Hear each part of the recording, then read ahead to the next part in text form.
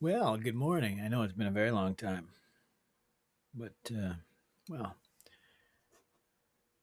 on that note, been working on a much longer piece today. Came across something that just I thought was interesting. Long story short, I was in a chat room, supposedly talking about philosophy and you know self awareness, and somebody used svasta, and I misheard because they pronounced health as hell. They dropped the th. I misheard it as hell, and I thought, geez, yeah, okay, maybe his guru taught him that being attached to the self is hell. He used it 3 or 4 times rather than clarifying, and then even after I apologized for having heard his pronunciation of health as hell, he still proceeded to want to give me a lecture on how to pronounce properly Sanskrit, and in particular this word svasta, that includes the same th sound that was missing. Now, what I did is I just talked about an individual because we had just been talking about Sukhavati and how you could see the Pure Land heaven as being inside of you. If you're free of your selfish suffering, then that itself is a heaven. So the opposite could be true. If you attach overly to the self, that same existence will be suffering and, in a sense, a hell. But no. So I just thought I would share some insight that I put together, right? As I said below, was the insight to the nature of self in the word. Also a link to mantra that may be familiar to many. Another link I wish to share, the culture that was misheard as a discussion about meaning and not message. The reason I mentioned independent, the self, for swata, and the term used today in Malay, used to denote private, same term from Sanskrit, as giving an insight into the meaning and the message. But so let's just move on. So there are many words for healthy in Sanskrit. So probably the most common is svasta. It's the adjectival form of svasta, and literally means state of being healthy, svasta.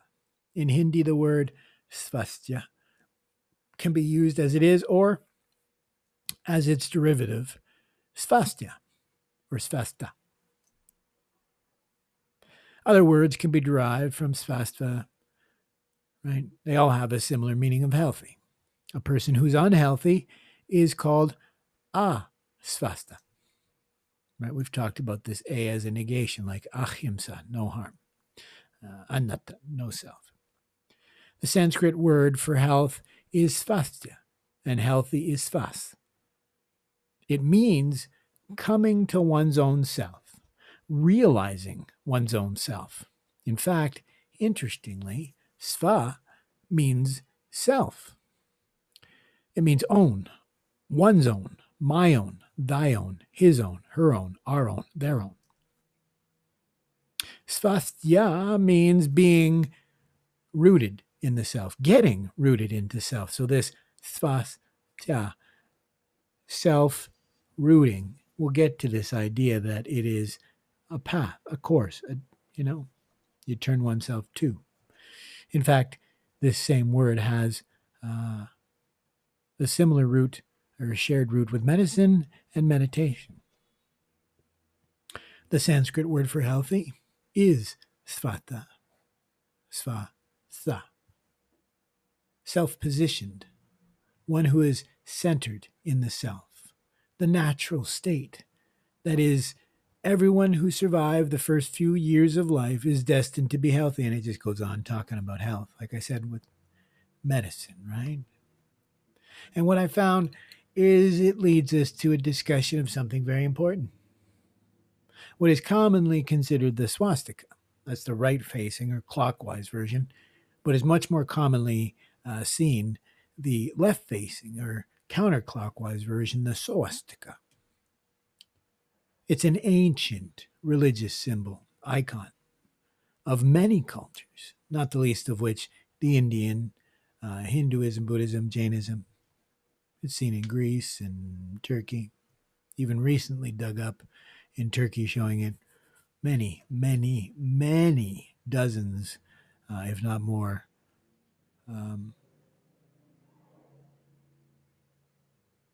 millennia old. And I find it interesting. So let's break down swastika. Swa, self, tika. Tika, in this case, the character that's being used, would be a pearl or a diamond, right? So we're talking about the perfect self. And that's what it denotes. On the Buddha, the backwards swastika denotes the footsteps of Buddha. What that means is the path of righteousness, the path of being a good person.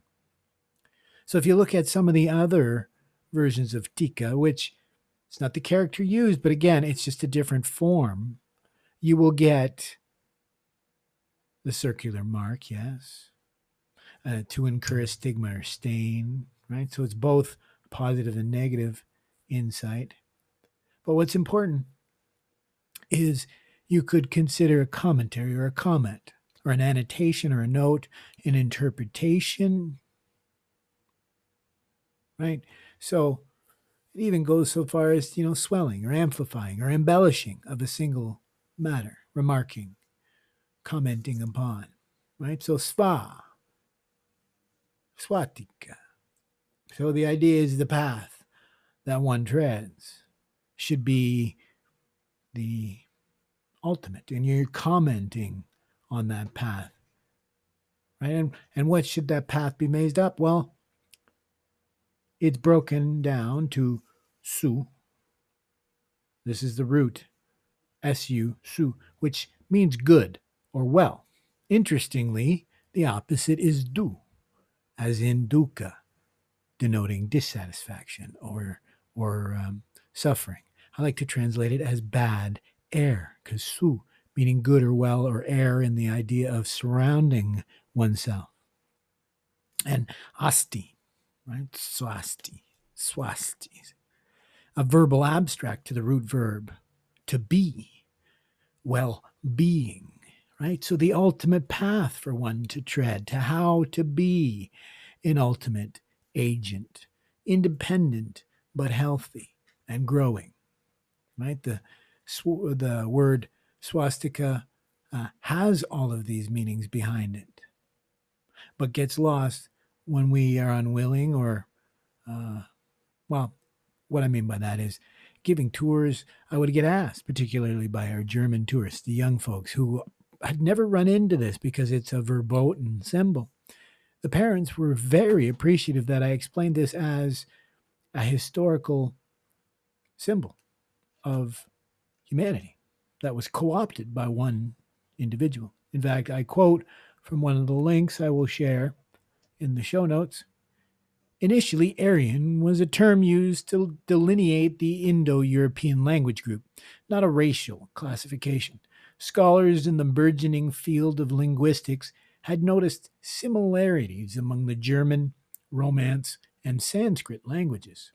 The rising interest in eugenics and racial hygiene, however, led some to corrupt Aryan into a descriptor for an ancient master racial identity with a clear through line to contemporary Germany. For the nationalists, the purely Aryan symbol, Schliemann, who's the person who brought the swastika to Germany, uncovered it was no longer an archaeological mystery. It was a stand-in for their superiority. German nationalist groups like the Reichsschimmerbund, pardon me, I'm terrible at pronouncing the German. It was a 1912 anti-Semitic group. And a Bavarian Free Corps. They were paramilitarists who tried to overthrow the Weimar Republic in Germany. They used the swastika to reflect their newly discovered identity as the master race. It didn't matter that it traditionally meant good fortune or that it had been found everywhere, from monuments to Greek goddess Artemis to representations of Brahma and Buddha and at Native American sites, or that no one was truly certain of its origins. Right? You can read that. That's actually an article from the Smithsonian magazine. And so I move on to Swabhava. Swabhava, again, a breakdown of bhava and swa. So one or own or oneself, and bhava, existence or realm or state. It literally means own being or own becoming. That's swabhava. It's the intrinsic nature, essential nature or essence of being. So as I've said before, it's not just the individuals, it's the stones and the space in between. The concept term of swabhava frequently encountered in Hindu and Buddhist traditions, such as Advaita Vedanta, Mahayana Buddhism, Vaishnavism, and Dzogchen. It's also present in Brahmin, Upashanic traditions. Right? So bhava simply is being, worldly existence, becoming, birth, be, production, origin, but also habitual or emotional tendencies. So in Buddhism, bhava is the 10th of the 12 links of Pratityasamutpada. That's dependent origination. The link between defilements and repeated birth, that's reincarnation. In Thai, bhava is also interpreted as habitual or emotional tendencies which lead to the arising of the sense of self as a mental phenomena. So here we see that the meaning is both how best to comport oneself, swabhava, but also how one can surround oneself with essentially idolatry of the self, swabhava, right? Swabhava. So swaha is where we get into yet another. This is the ending of the Heart Sutra, right? We got, what is it? Gate, gate, paragate, parasamgate, bodhi, swaha. It's pronounced swaha, but it's swaha. It's interestingly, the definition of swaha, sometimes pronounced soha, it's an exclamation uttered at the time of making an offering to the gods, used as a noun, right? So just an offering or a declaration. I equate it to the Greek like the eureka. What's interesting is swa, ha, breaks down to own, and ha being the consort of Agni, the fire god. So it's a personification of the proceedings. And it says, as the wife of fire and goddess proceeding over burnt offerings. Oh, I apologize. Ha is also the name of the wife of, right? So it's an oblation made to the gods indiscriminately. So it doesn't really specifically pertain, but it is interesting that once again we see this root of a sun or a fire god at being the center, right? Burning away. We see this with Dizang or Kashirigarbha. She carries with her a burning pearl to burn away your ignorance, right? So Swaha, Agni, right? It's a Sanskrit word meaning fire, but it connotes the fire god in Hinduism. But it's, as I said, commonly translated as Hoha, in Chinese, Sapoha, in Japanese, Sawaka, and as I said, in Tibetan, Soha. Right? It tends to be a denouement at the end of a mantra, as if, like we would use in the West, an Amen, Amen. It's invoked in fire sacrifices. We'll see Tantric, we'll see Indian, and even the Goma festival in Japan. It's gone that far, right? Its roots, once again, for Su and good and Ha, to call. So be it is the common translation. But as I said, it's important to really understand Swaha, Swaha. So I offer myself as the personification of the goddess, the consort of Agni. Again, this is the idea of Shakti. this feminine energy, this personification of the good and the bad. It's kind of a backwards from the yin and the yang, the ultimate, right? And it goes on here, and there's a little bit on Agni. I'm going to skip that, and I'm going to jump right to the bonus, right? Dhyana. Seems like a bit of a jump, but dhyana is yet another connected, right? Samadhi, shamatha, vipassana, and dhyana. In Hinduism, in Buddhism, in yoga, right? It's in one of the oldest texts, dhyana in Sanskrit, dhyana in Pali. It is training of the mind, commonly translated as meditation, to withdraw the mind from the automatic responses to sense impressions. We call that vedana. These are formations, volitions, right? It's like, I like this color, I don't like that color. And they lead to a state of perfection if you can manage those automatic responses and withdraw the mind from reactivity. You can achieve a state of equanimity and awareness. It's actually in Sanskrit, upekkha sati parisuddhi. And it's beautiful again. Upekkha simply means equanimity. Sati is to remember or be present, to reside in. Mindfulness, that's the common word translated as mindfulness.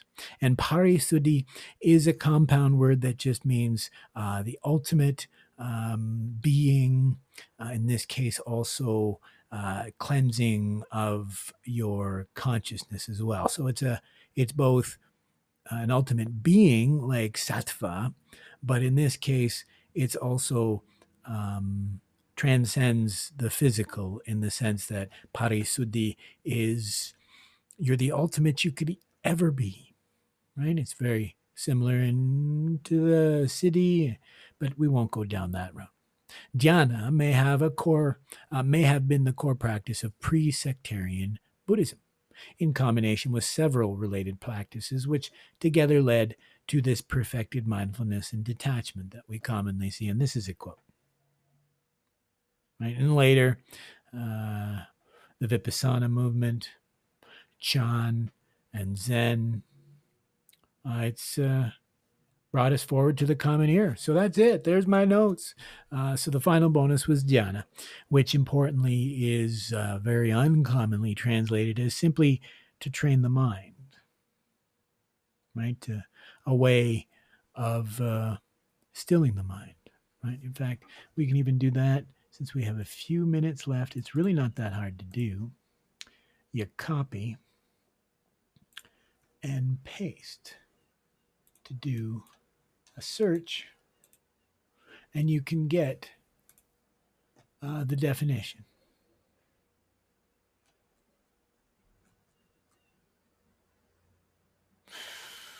Okay, so its root is to look, to see, to show, from the root of D.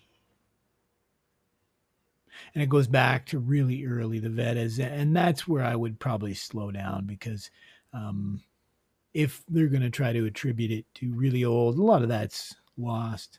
So it's just imagine a vision or powers of knowledge, wisdom, or poetic eloquence. And then later came to mean to contemplate, to meditate, to think. But as I said, it's just managing the self. I find it, we went down this rabbit hole because I was actually asked by somebody who was on psychedelics, and they wanted some guidance as far as what sort of meditation they could use when they were, using an entheogen. Again, not for fun. They were actually using it for self-development, self-betterment, which is the goal of all of what we've been talking about, mukti and moksha. That just means awareness, but it means, again, parisuddhi, that idea of being the best you possibly can, right?